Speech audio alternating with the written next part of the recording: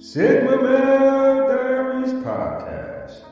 Let's get on with it, y'all. Let's go.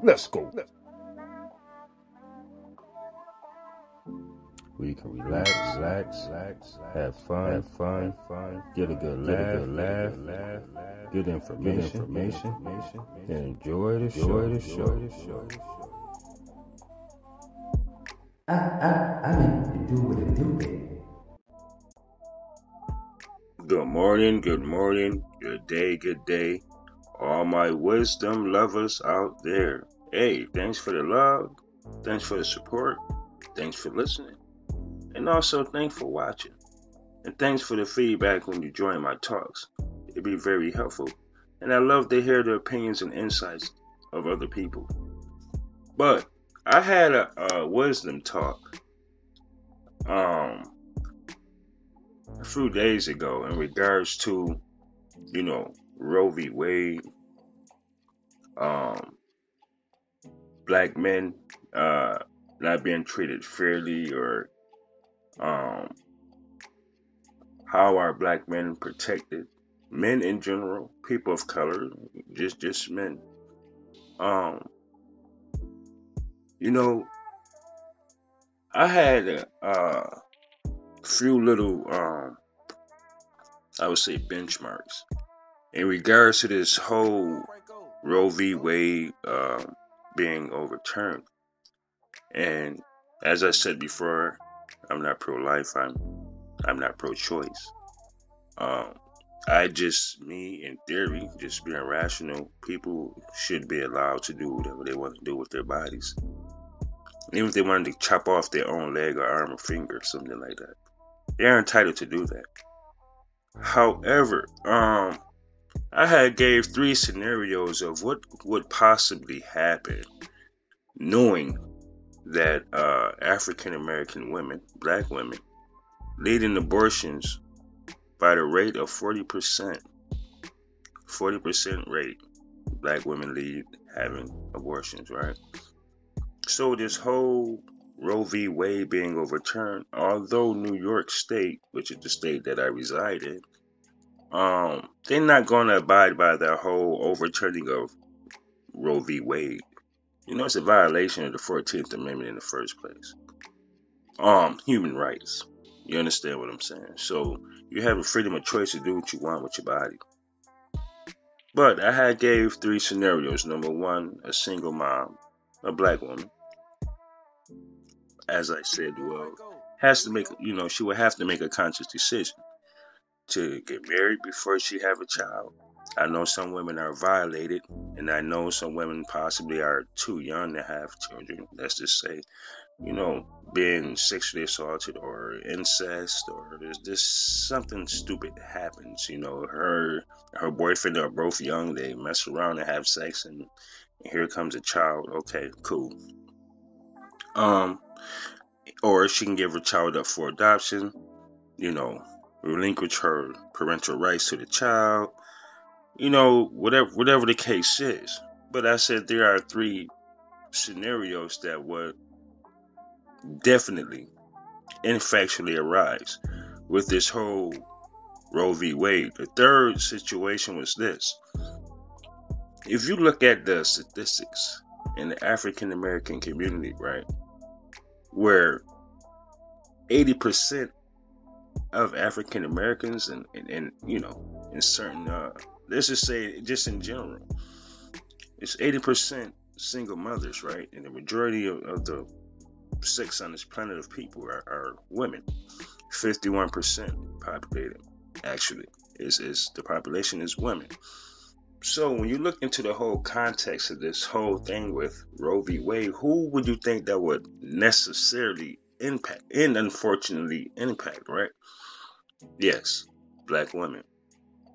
So when you look back throughout history, the statistics, the stigma, whatever you want to call it, the unjust, the system, the things that they do, the things that we allow them to do, it behooves me because, see, in the African American community alone, it's a proven fact that when these men grow up without fathers, or they've been raised without a male role model in the house, male structure, discipline, I'm not going to say dominance, but I would say structure.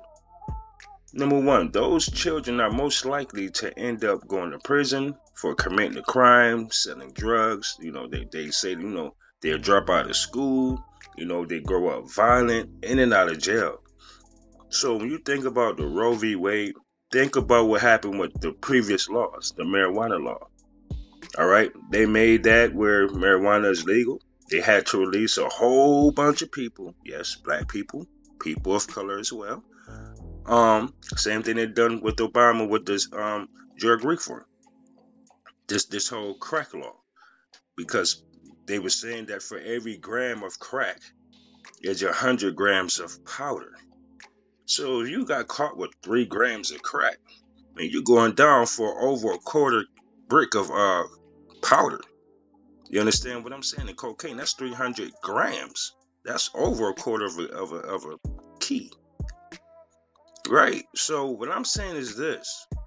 When you look at Roe v. Wade and they forcing these black women to say, hey, you're going to have this child. It's all women, but black women lead in abortions by 40% alone. This black women in their own group, 40%, they lead to abortions, leading in abortions. So if they say, hey, you know what, you're going to have this child, man, don't you know they have private prisons? Whether it belongs to the state, the public, whatever the case is, but if they released all these black men, all these people of color, men, right? And now the prisons are empty. They don't know what to do with them or anything, right?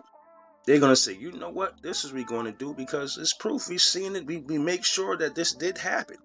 Throughout the history of time of being lynched, being discriminated against, falsely accused, just not, matter of fact, you know what? I got something I want you guys to listen to. And just so you know, this is of, yes, fair use. And it's not even anything pertaining to copyright infringement of any sort. However, this right here, this clipping I'm going to show you guys is from Indisputable with Dr. Rashad Ritchie. I'm not sure if some of you guys watch his YouTube channel. I think he have a podcast, but it's TYT. But this is what I want you guys to listen to. It's approximately 8 minutes. I will pause it, and I will ask you guys, ladies, hey, is there anything that you want to say? Do you agree with this, or do you think that Roe v. Wade is beneficial? Is it fair? Is it just, unjust, unfair? I mean, what is it really? Roe v. Wade being overturned. What is that really saying? Ladies and gentlemen, I'm about to let you listen to the show. Let's go. Get a life sentence for simple possession of marijuana. You'll say, no way. Yes, a man has a life sentence for 1.5 ounces of marijuana. Let's put up his picture. What state? Mississippi. A Mississippi man will now spend the rest of his life in prison for possessing 1.5 ounces of marijuana because of the state's strict sentencing law. Now, I'm going to break down where the sentencing law comes from and who it impacts. The man you're looking at, his name is Alan Russell, 38 years of age, was sentenced to life without parole in 2019 after being found guilty of having 1.54 ounces of marijuana. You know, you can kill somebody and not get life. You do know that. Rapists don't get life. He has a life sentence for 1.54 ounces of marijuana. So what was the state's justification for this? You know, they always have a narrative. The simple possession charge would typically lead to a 3-year sentence in Mississippi, which is already high. But prosecutors decided that's not good enough. They opted to enhance Mr. Russell's charges because he has a criminal record. So let's go through his criminal record in detail. Mr. Russell had been convicted of 2 separate charges. One time a house burglary and one charge of being a convicted felon in possession of a firearm. That's according to the reports. Under Mississippi statute, any person with 2 previous convictions, where at least one of those offenses is violent, can be sentenced to life in prison without parole if they are convicted of a 3rd felony. Okay, first of all, this is somebody's life and not baseball. So this is their version of 3 strikes and you're out. So let's look at how ridiculous this rule is. So if you have 2 felonies, right? One felony is a violent felony. And if you catch another felony, which can be non-violent, so you can have 2 non-violent and 1 violent felonies, and they can lock you up for the rest of your natural life and say goodbye, right? So that's the rule. That's the game they're playing right here.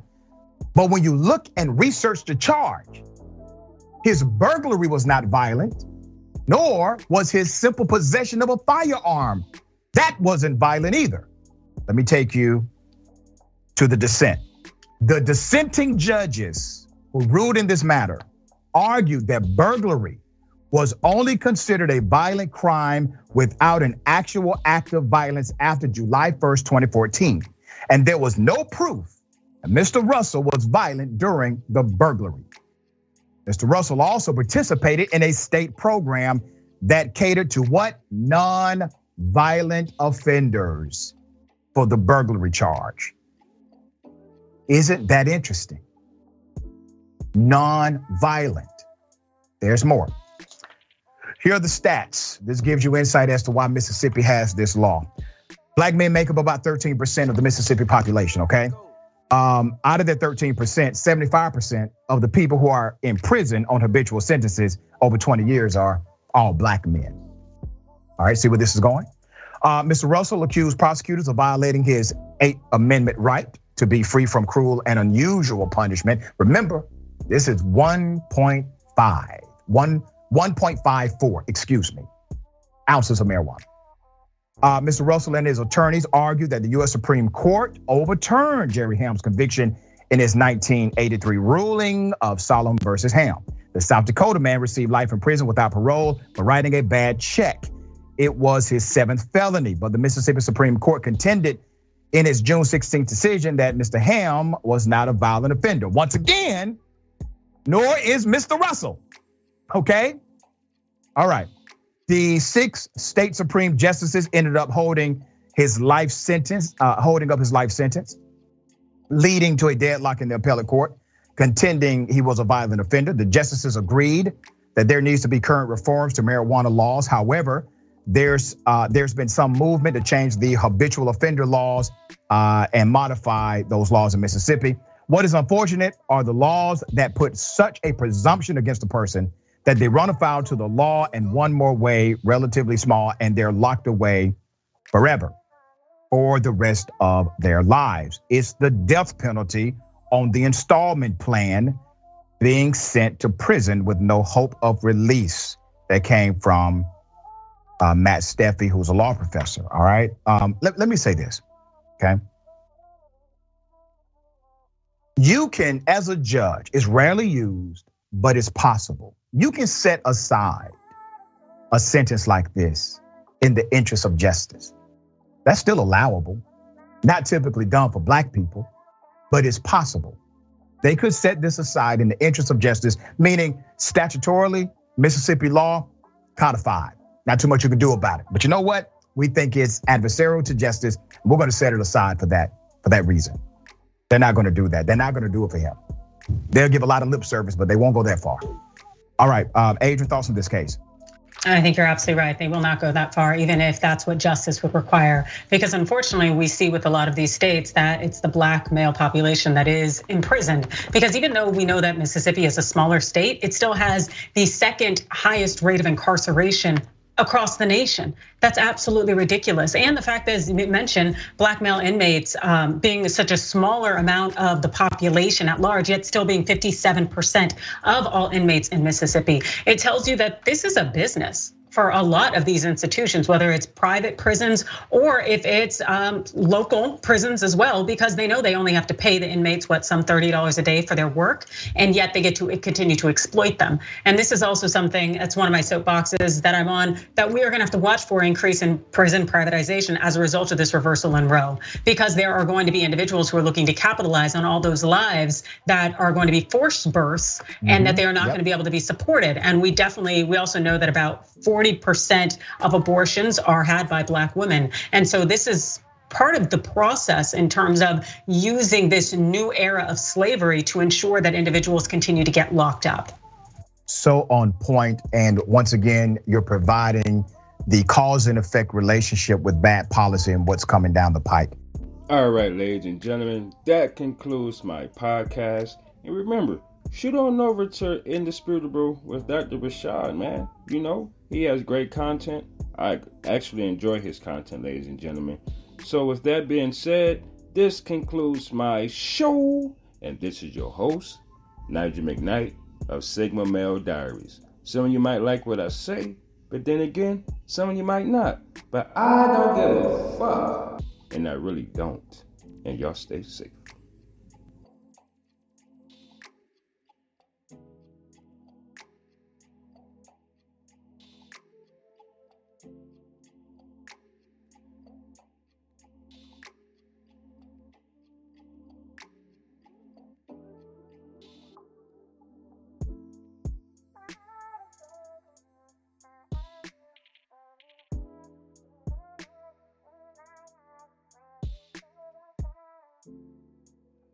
Franco, here we go.